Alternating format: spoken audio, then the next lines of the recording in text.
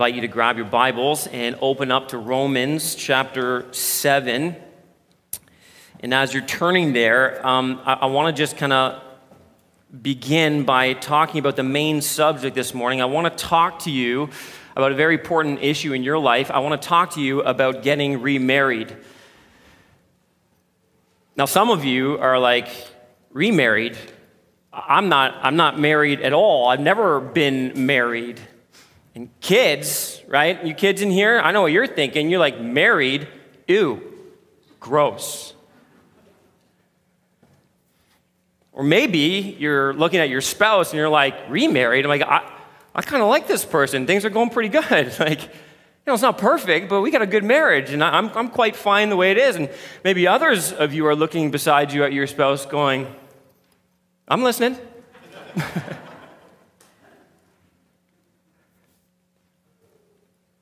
And as you think about this concept, I want to invite you to imagine a situation with me. I want to paint a picture for you of a woman who is married to a man, and a particular kind of man.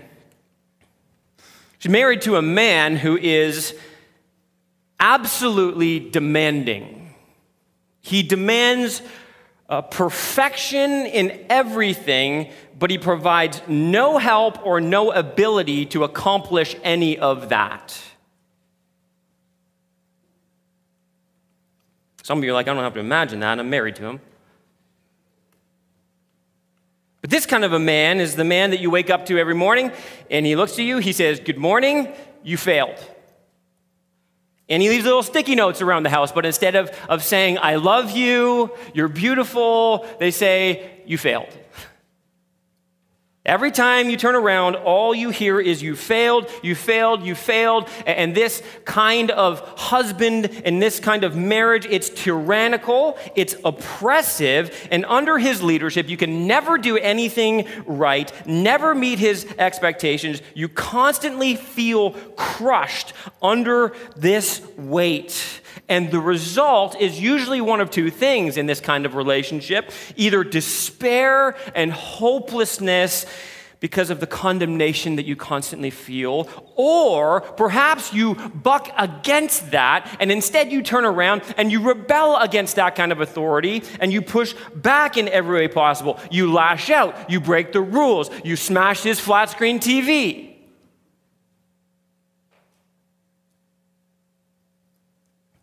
Now, I want you to take that picture in your mind of this kind of marriage, and here's what I want you to understand. This is you, or this was you. You are, whether you're male or female, you are the woman in this marriage under this kind of tyranny and oppression according to the Word of God. You see, the Bible teaches this very important truth. Paul's going to teach it to us this morning, that in a spiritual sense, every human being is born already married, and married to this husband. And this husband is referred to in this passage that we're going to look at right now as the law. Listen to what Paul says in the first 6 verses of Romans chapter 7. He says this, or do you not know, brothers, for I'm speaking to those who know the law, that the law is binding on a person only as long as he lives. For a married woman is bound by law to her husband while he lives, but if her husband dies, she is released from the law of marriage. Accordingly, she will be called an adulteress if she lives with another man while her husband is alive. But if her husband dies, she is free from that law, and if she marries another man, she is not an adulteress. Likewise, my brothers, you also have died to the law through the body of Christ, so that you may belong to another, to him who has been raised from the dead, in order that we may bear fruit for God. For while we were living in the flesh, our sinful passions aroused by the law were at work in our members to bear fruit for the law. But now we are released from the law, having died to that which held us captive, so that we serve in the new way of the Spirit and not in the old way of the written code. The point in this passage is so simple. Here it is. If you are a Christian, you are no longer married to the law. We are married, or engaged, if you will, to be married to Christ. We are married to Jesus exclusively. You are bound to him, you belong to him, and you bear fruit for him. Romans 7, the entire chapter, is answering questions about the law, and Paul's objective is to show the Christian what gospel liberty or gospel freedom really looks like, especially as it relates to our understanding of the law. So it answers this question for us this morning, and this question is going to lead us through this passage. Here it is. What is exactly the believer's relationship to the law, to our ex, to our former spouse? How do we relate to them now? Well, first, what Paul identifies is this, that I am no longer bound by the law. Now, I want you to notice that Paul is speaking directly to Christians. Look at what it says. Or do you not know brothers? He's speaking to those who profess Christ. He's talking to the church in Rome. And as believers, he wants them to know and understand this incredibly important concept. And he says, I'm speaking to those who know the law. To those who understand the law, they've read the law, they grasp its content. And what Paul does here is he lays out really two simple principles for us. The first is this: the law has a legitimate hold on you if you are still in sin. If you're not in Christ, if you're not a believer, the law itself has a hold on you. You are bound by the law. That's an incredibly potent and powerful term. It's a legal marriage. You'll notice that there is legal language he uses here. He wants you to understand this is a legitimate marriage. It's legally binding, and you have no way out. There's only one way out of this marriage. He's going to get to that. The second principle he holds out for us is this, that the law is binding on a person only as long as that person is alive. It's exactly what he says there in verse 1. Do you see that? And then he goes on in verses 2 and 3 to illustrate this point. He gives this illustration of marriage. A married woman is bound by law to her husband while he lives. But if her husband dies, she is released from the law of marriage, and so on and so forth. He spells this out, and he's expecting us to understand that this is a very clear principle. It's a clear law. Now, I just want to be very clear here. Paul is not teaching on the subject of divorce and remarriage here. So don't push this too far. That's not what he's doing here. He's saying the law only has jurisdiction over living people. And I know what you're thinking. You're like, wait a second here. That's me. That's us. We're living people, right? We're all alive, last time I checked. Well, the living people here, in this context, are actually, ironically, those who are spiritually dead. We looked at this briefly last week, but it's imperative that we grasp this idea since it is really the dominant theme in this entire chapter. This chapter is about our relationship to the law. So I just want to ask this, why does Paul ask this question? Why does he begin here with this question? And here's the reason why this is so important to understand, because there is so much law in the Bible. Think about this for a second. You're like, why is this an issue? Because the people Paul is speaking to, they only have, think about it, their only Bible is the Old Testament. And that means that as they read the Old Testament, guess what they keep reading about? The law, the law, the law, the law. It's just relentless, this idea of the law. So naturally speaking, they're hearing Paul talk about the gospel and being in Christ and the free gift of God's grace. And so the natural question is, well, Paul, what do we do with half our Bibles? How are we supposed to understand all this law stuff, Paul, right? That's been the dominant question. Remember in all the way back to chapter 3, but chapter 6, the two questions. Okay, Paul, if this gospel of grace is so free and so great, why don't we keep sinning so that grace may abound, right? You see what they're saying? What about the law? And so Paul takes this entire chapter to really develop this theme, and it's so critical for us to grasp. There's so much in the Bible about the law. How do we reconcile that reality with the gospel of Jesus Christ? Now, it's possible to break the Bible down into a number of different categories or themes, but I want to argue for you this morning that one of the most important themes or two of the most important categories that we need to learn to view the Bible through are these two categories, law and gospel. And I'm convinced, listen, that if you grasp these two concepts and how they fit together, you really understand the entirety of how the Bible is functioning and how the Word of God is intended to function in your life. And if you mess these up, if you don't grasp how these two things relate to each other, you're going to slide into this legalism or moralism in your life, or you're going to slide over here into antinomianism and thinking that you don't have to obey anything in the Word of God. You see, both things are pitfalls that are disastrous for the Christian life. And I think a lot of Christians, listen, they live the Christian life confused, legitimately confused about how the Bible speaks to both law and gospel. And I hope this morning we can kind of bring some clarity to this issue. And I hope that this is helpful for our hearts this morning. Let me frame it like this. The law says do, and the gospel says done, okay? The law says do, and the gospel says done. In fact, John Bunyan helpfully wrote this. He framed it like this poetically. He said this, "Run, John, run, the law demands, but gives me neither feet or hands. Greater things the gospel brings, it bids me fly and gives me wings." That's such a great way of understanding this distinction between the law and the gospel. Now, Paul, again, remember, he's addressing the law as the Mosaic law. We looked at that again last week. But Paul has made it clear, we saw this again, that the law is much bigger than that. That is not just who have those who have the Mosaic. It's not just the Jews who have the codified, written law that are accountable to God for the law. We saw this, right? That the Romans has already laid out that everybody in the world is accountable to the law of God. Remember this? We know the law because God has revealed it in two ways, right? First way is creation. We know there's a creator, there is a divine law giver. Secondly, Paul has said that God has revealed the law on every human heart, in a sense. And how do we know the law? What's the word? Not creation, but conscience. You can say those with me, right? Okay, kids, right? Creation, say it. Creation.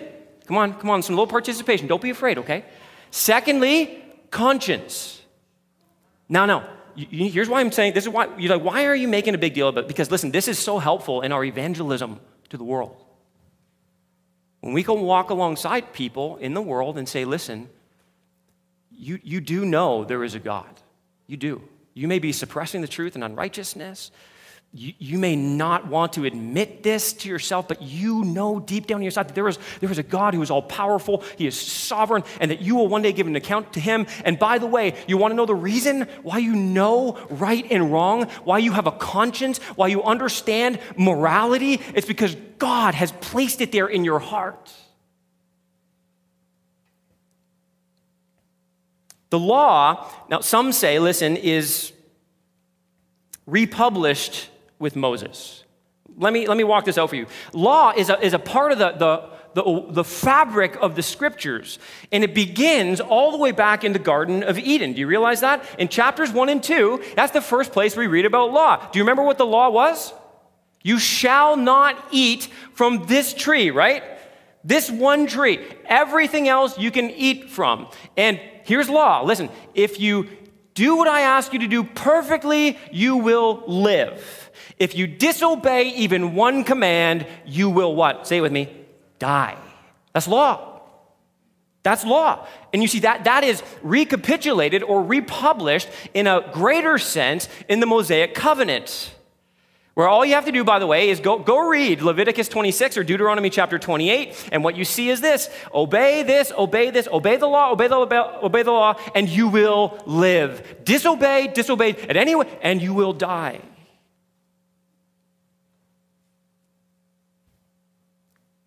That's why Jesus, if you remember, he had this conversation with the rich young ruler. You remember that? Remember when the rich young ruler comes up to Jesus and asks, "Good teacher, what must I do to inherit eternal life?" Remember Jesus' response? Oh, it's simple. You want to inherit eternal life? You want to merit? Just obey all the commands.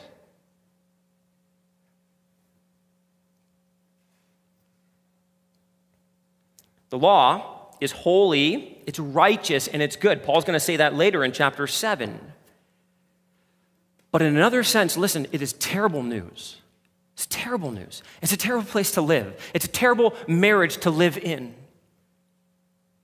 Because although it says good things, it does so in a way that kills us and condemns us because we can never fully obey. We can never do it perfectly, and we're always being condemned by it. That's what Paul says in Galatians 3, chapter 10. I believe it's on the screen behind you.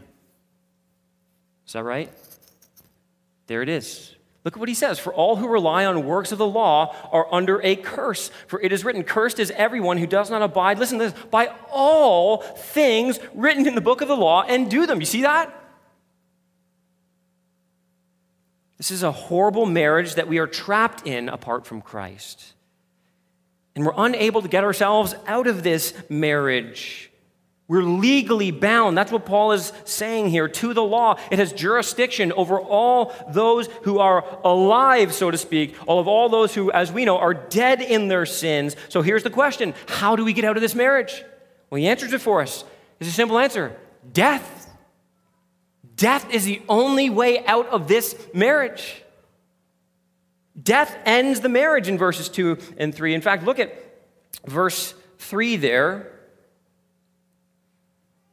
He says, accordingly, she will be called an adulteress if she lives with another man while her husband is alive. But if her husband dies, she is free from the law.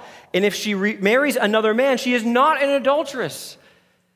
You see, the idea here is Paul is showing us how we can legally be remarried, how we can legally be transferred from this jurisdiction into a different jurisdiction.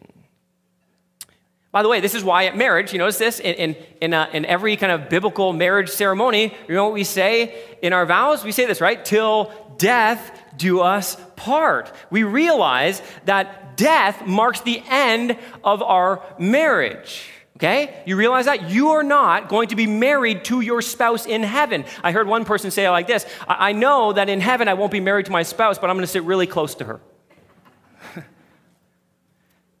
But that's the idea here. And it's obvious, right? We understand this, that if you cheat while you're still, your spouse that you're married to is still alive, you're considered an adulteress. And we get this, that if the spouse dies and you remarry, listen, though you may struggle with that or feel guilty about that, you're not in sin for doing that.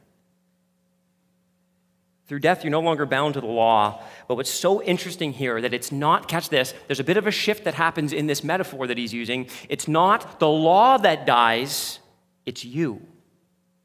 You have to die. Not physically, but spiritually. You see, when I die, I'm no longer bound to the law, and it gets even better than that. Secondly, I no longer belong to the law. Again, all this is marriage language. The gospel places you under new ownership. And look at how he shifts in verse 4. He says, likewise, my brothers, you also have died to the law through the body of Christ, so that you may belong to another, to him who has been raised from the dead. The gospel acknowledges the law, but it goes beyond the law. See, the law says that as long as you are alive, that is, in sin, in Adam, separated from God because of your sin, then the law says to you, I own you. I have legal authority over you. You belong to me. But the gospel shows how Jesus frees us from belonging to the law. See, how? How does the gospel free us from belonging to the law? Jesus comes into the world and he dies in our place to release us from the law. Now, it's really important to understand this, that when you look at the scriptures, the Bible makes such a big deal about this. Remember that at the beginning of the Gospels, it said that Jesus, remember this? He was born into this world under the law. Right? Then if you read the Gospels, one of the things you should take notice of is this, how intentionally the Gospel writers are putting on display Jesus' perfect obedience to the law. And when the Pharisees accuse him of breaking the law, the Gospel writers go to great pains to show you, no. They don't understand the law. Jesus is the one who is perfectly obeying the law. Do you remember what Jesus said? He said, I didn't come to abolish the law. I came to what? Fulfill the law. And it gets even better than that as we look at the Gospels. Then Jesus Christ goes to a cross willingly, right? And he's killed. Galatians 3:13 reminds us, under the curse of the law, for cursed is anyone who is hung on a tree. And then as Jesus hangs on the cross, he declares outright, it is finished. That statement is made in relation to the law. The demands of the law have been met. I have paid the penalty for the law. I have suffered the condemnation for the law. It is finished.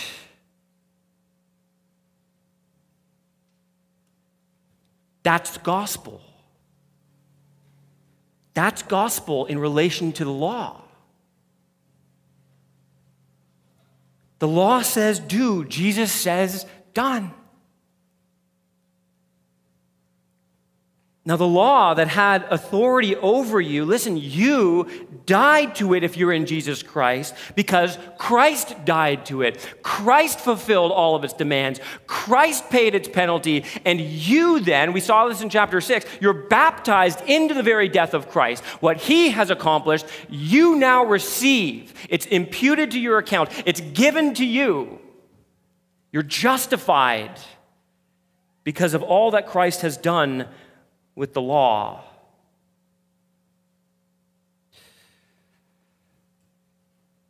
Now, you say, why did he do this? He tells us here, just look at this, let's look down at verse 4. Notice those two words, so that you may belong to another. And you see, it's not just his death that unites you to him in this new marriage. Notice how this is possible. You may belong to another, to him who has been raised from the dead. You now get to enter into a life-giving union, a life-giving marriage that will bear fruit in your life, that will be a blessing to you. And instead of the tyranny and the oppression, there is freedom and life and joy and satisfaction given to you. It's given through a legal union, just like marriage. And that's how Paul is wanting us to think here. New life, in a sense, equals new marriage. You know, when I married my wife, I was really blessed to have her take my name. And in doing so, what she was communicating was, I am his. I've come into his family. We are one. It's an expression of that biblical principle of being united together as one flesh. And I know, it's not popular. Even this idea of a woman taking her husband's name, it's not popular in our feministic, individualistic culture that sees marriage as simply patriarchal, a patriarchal system invented by men in order to oppress women. It's what many in the world want you to believe. But contrary to that, listen, the Bible teaches that marriage, with God-ordained order and roles, is God's plan. Marriage is used by Paul as a metaphor that depicts Christ's relationship with his people. All you have to do is read Ephesians chapter 5, right? Husbands and wives. In your marriage, we see this. It depicts a different marriage, a marriage between Christ and his bride, the church. And by the way, just as a side note, in that marriage metaphor in Ephesians chapter 5, notice that Christ is the husband, and notice this, he doesn't take our name, we take his name. So why do you say that? Because I want you to understand that this isn't patriarchal, this is theological. Marriage depicts this gospel reality. Even rightly ordered, unbelieving marriages depict this reality. They point people to the gospel in a very kind of unique way. Marriage depicts this deep and intimate union, which, by the way, when we were baptized, as we saw last week, you notice that we're baptized into the name of Jesus. The statement we are making as Christians when we enter into this new marriage is this: I am his. I am coming under his leadership, his authority, his loving, tender, faithful care of my soul. I will follow him. The beauty of a godly earthly marriage points to the reality of a greater eternal marriage. So when you were united to him, you died under the law. And now, just like Jesus, we are no longer under the law of Moses. Listen, that doesn't mean that we are divorced from all those commandments, right? You shall not lie, you shall not steal, you shall not commit adultery. In fact, Jesus reiterates virtually all of the 10 commandments in the New Testament. The idea here, though, is this is really important to grasp. We are no longer under that covenant, though we do obey those commands, okay? We are no longer under that covenant. We do, though, obey those commands.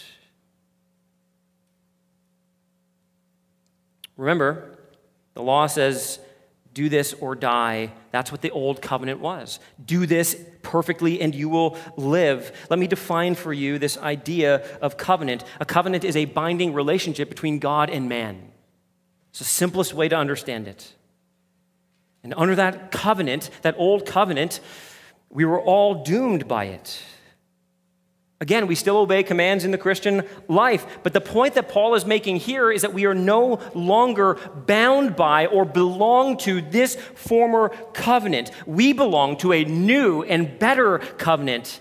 It may have many of the same commands, but listen, this is the key. It operates completely differently, and it produces different results in us because it gives to us a different power, a different ability. And we see that finally in this last point.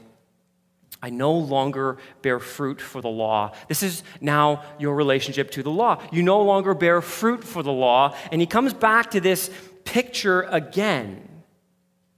He says at the end of verse 4, in order that we may bear fruit for God. And look at verse 5. For while we were living in the flesh, our sinful passions, aroused by the law, were at work in our members to bear fruit for death. But look what's so different in verse 6. But now we are released from the law, having died to that which held us captive, so that we serve in the new way of the Spirit and not in the old way of the written code. So the point here is that we bear fruit for God now in this new marriage, in this relationship. Fruit that reflects this new union and this new relationship. The relationship with Christ is one of life and not one of death. In verse 5, we're reminded here that Moses, through the law, they poured on the good commandments, but the more that they were poured on us, the more it aroused or incited our flesh and those passions to disobey.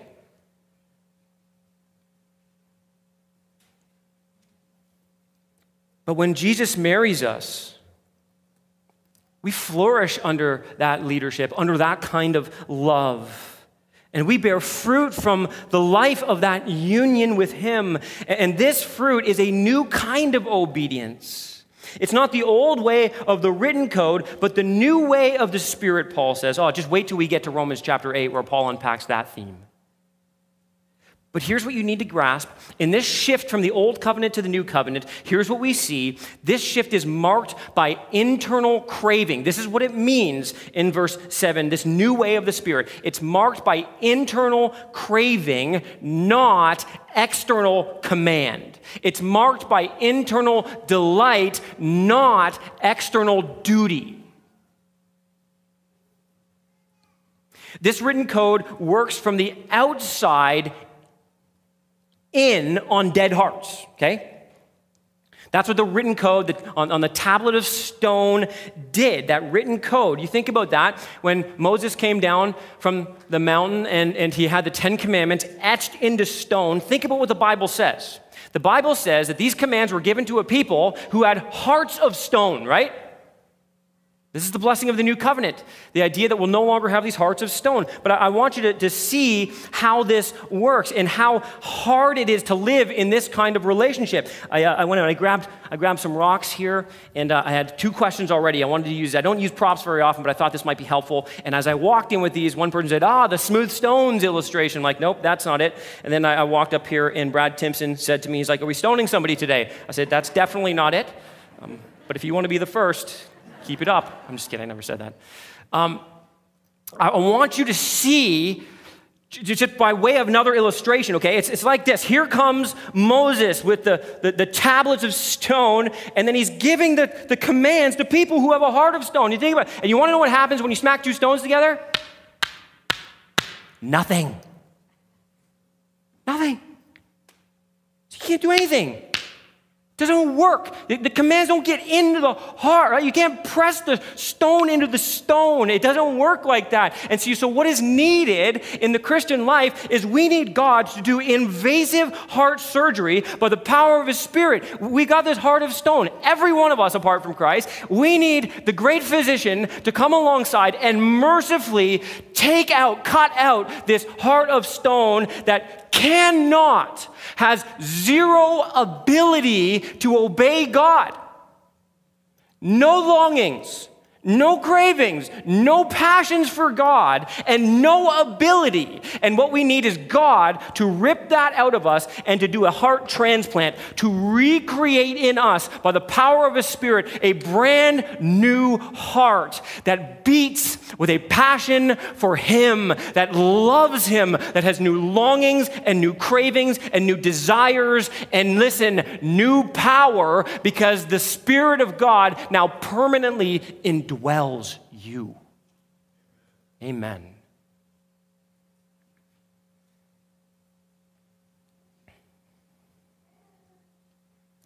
But you know what's crazy? Here's what's crazy. Because as I say all of that, I know what you're wrestling with in your mind, and I know this because I wrestle with it in my own life. Then why do I keep disobeying the law? Why do I keep struggling? I know if I got these new cravings and I got the Holy Spirit, why can't I grow the way I want to? And we need to be reminded, and Paul's going to do this in this chapter, listen, that while sin no longer reigns, sin still remains. And you know what? This is scary. It's possible that even though we're married to Christ, so to speak, that we can have a spiritual affair in our lives. Even as Christians, we can operate as if we're still under the law, and I know many Christians struggle under this form of moralism or legalism in their lives. Everything is about the right behavior, and it's a lot of times devoid from the right heart. And here's what that often looks like. Let me just describe in some ways, not in every way, but in some ways, how this often looks in a Christian's life who is still struggling with living under law. They place themselves back under law. They have a spiritual affair with the law. Here's what this can look like. Maybe this even describes you in some way this morning. If you operate under the law, you will inevitably be a judgmental individual.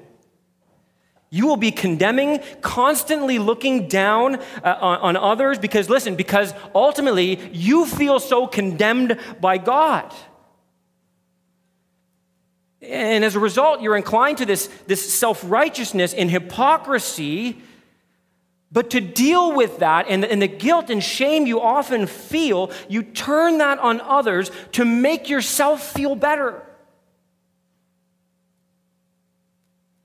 If you operate under law, you will be self-justifying, constantly defending yourself, afraid of having sin pointed out in your life. And though you recognize you're guilty, you believe God is constantly angry at you, constantly shaking His head at you.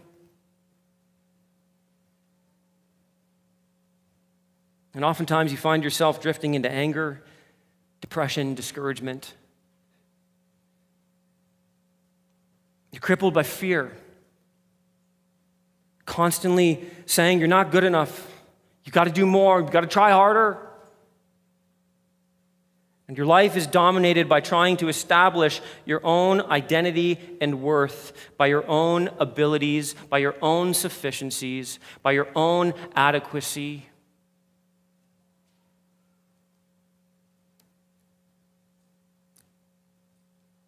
you're afraid of people truly knowing you. You struggle to let people in, truly in, behind the facade. You try to fix yourself, but to no avail. You live under the tyranny of the fear of man. Even in your service to God, you become bitter and angry because you serve not from love, you serve for the affirmation of others, you serve for the recognition of others, and when you don't get that and you see yourself working so hard and you don't see other people working so hard, you look down your notes, you get frustrated not only with them, but you get frustrated with God. You say, God, look how much I'm doing, God, and why isn't anybody else doing this? It's a good time to call for people to serve in kids ministry. Some of you men especially, we need you.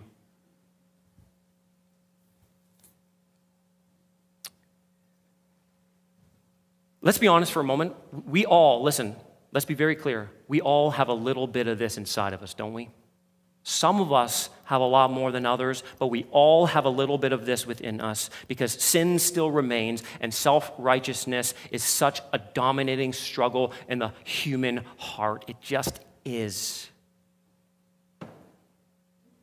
But Jesus comes alongside of us even in this struggle, and he says, he wants to say to us, listen, lovingly, listen, but firmly, why do you keep running back to your ex?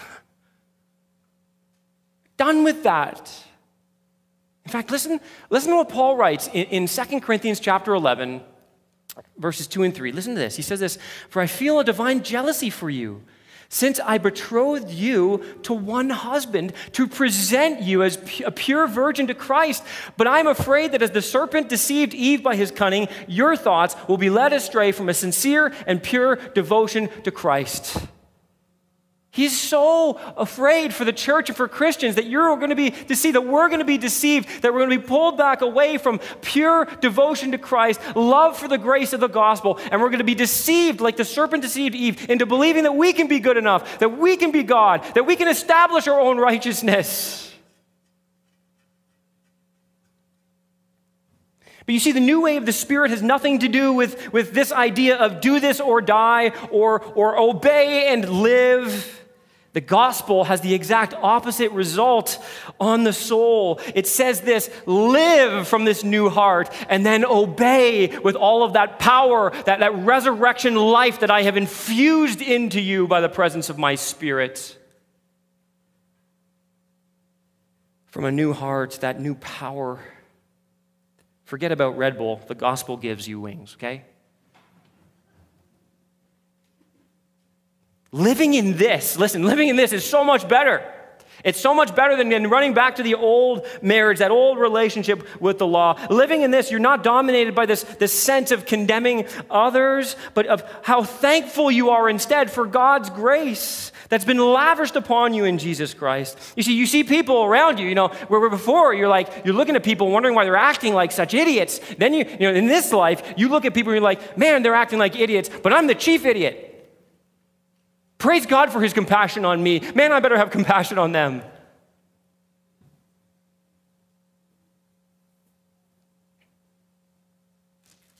You thank God regularly for his grace. You're so frustrated by your sin, but you're not destroyed by your sin. You run back to the cross constantly and rejoice of the forgiveness and freedom that's yours in Jesus Christ.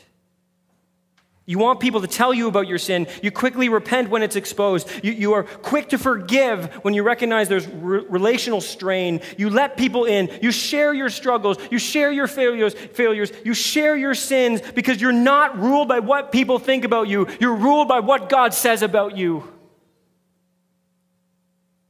You strive to grow and you turn from sin to righteousness, not to establish your own identity and worth, but because you have embraced your identity and worth in Jesus Christ, in all that he is and all that he's done for you and all that he's freely given to you. You see, in this life, living in the light of the gospel, you're hopeful. You're not hopeless. You aren't filled with depression, but joy. You may struggle at times and in even deep ways, but you'll always find your heart being drawn back to cling to the gospel of grace and to fight to cling to it as your source of joy and peace and rest and satisfaction. And even in the face of sin and suffering, you rejoice that you are forgiven, that you are loved, that you are clothed in the very righteousness of Jesus Christ. You see, it's all about a new heart with new desires and a new power to do what God desires you to do, to bear fruit for God. And everything you do for God is the flow. Listen, this is so important this morning. It is the flow from intimacy with God. All fruitful ministry, all fruitful service, all fruitful living, all fruitful worship flows from deep intimacy with Jesus. You can be married to your spouse and have that union, but you may not enjoy intimacy with your spouse, that communion. May it not be so with God. So let me ask you this question. Are you in communion with God? Are you cultivating and fostering that communion with God? Are you setting aside time daily to slow down the busyness of your life, to refocus your heart, to spend time in God's word and let the lover of your soul speak into your life? Refine who you are. Settle, listen, your soul.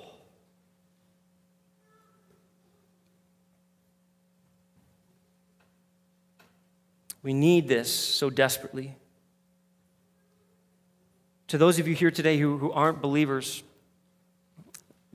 we're grateful that you're here, but I want to ask you a question. Would you be married to Christ this morning? He gives you, Jesus is giving you right now a proposal to be married to him. And his proposal goes something like this. Will you repent of your sin? Will you repent of your self-righteousness? Will you repent of your striving to somehow earn your way into my presence, into my good graces? And will you instead realize that I came for you? Will you realize that I was born under the law, I lived and obeyed the law perfectly, I died under the curse of the law, and I declared it was finished so that you could be set free from the law, and you could be set free to live in me and for me for all eternity? Will you turn and believe the gospel? Surrender yourself to Jesus as Lord today. Embrace the truth that he died and rose for you so that you can bear fruit for him. Would you marry the one who loves your soul so much that he would go to the greatest heights and the deepest valley to rescue and redeem you? So what is our relationship to the law? Well, let's be clear. We are not bound by it. We do not belong to it. And we no longer bear fruit for it. Instead, we are bound to Christ. We belong to Christ. And we bear fruit for Christ. Our relationship with Christ, listen, this marriage is life-giving, it is joy-giving, it is soul-satisfying, and it is eternal. Loved ones, listen, in this marriage, there is no until death do you part. Let's pray. Father, we thank you for that precious truth. Father, that we are eternally in union with you. That your love for us is an eternal, unending love. It's a love, Lord, that takes us and washes us white as snow. It frees us, Lord, from the curse and condemnation of sin. It empowers us, stripping out that heart of stone and replacing it with a heart of flesh that loves you and that longs for you. God, in your kindness, you have filled us with your Spirit. And we pray, God, that you would help us to cultivate that intimacy with you, Lord, that would be one of the supreme desires of our hearts. Even now, Lord, God, where there has been many, maybe even in this room, who have not been cultivating that intimacy, who feel so far from you, Lord, because their communion with you is not what it should be. Lord, I pray today you would remind them, Lord, of how near you are, how truly near you are. And Lord, you're longing to draw close to them as they draw close to you. God, I pray that they wouldn't be discouraged, that they wouldn't be, Lord, in despair, but instead, Lord, they would turn in grace and they would see, Lord, in the gospel, there's the call to come again and again and drink, Lord, from the wells of your grace, to be washed and refreshed anew even this morning. God, give us longing hearts, hungry hearts to be near to you. We pray, Father, that the result of that would be to bear much fruit for you and for your glory, all for Christ. We pray this in his precious name. Amen.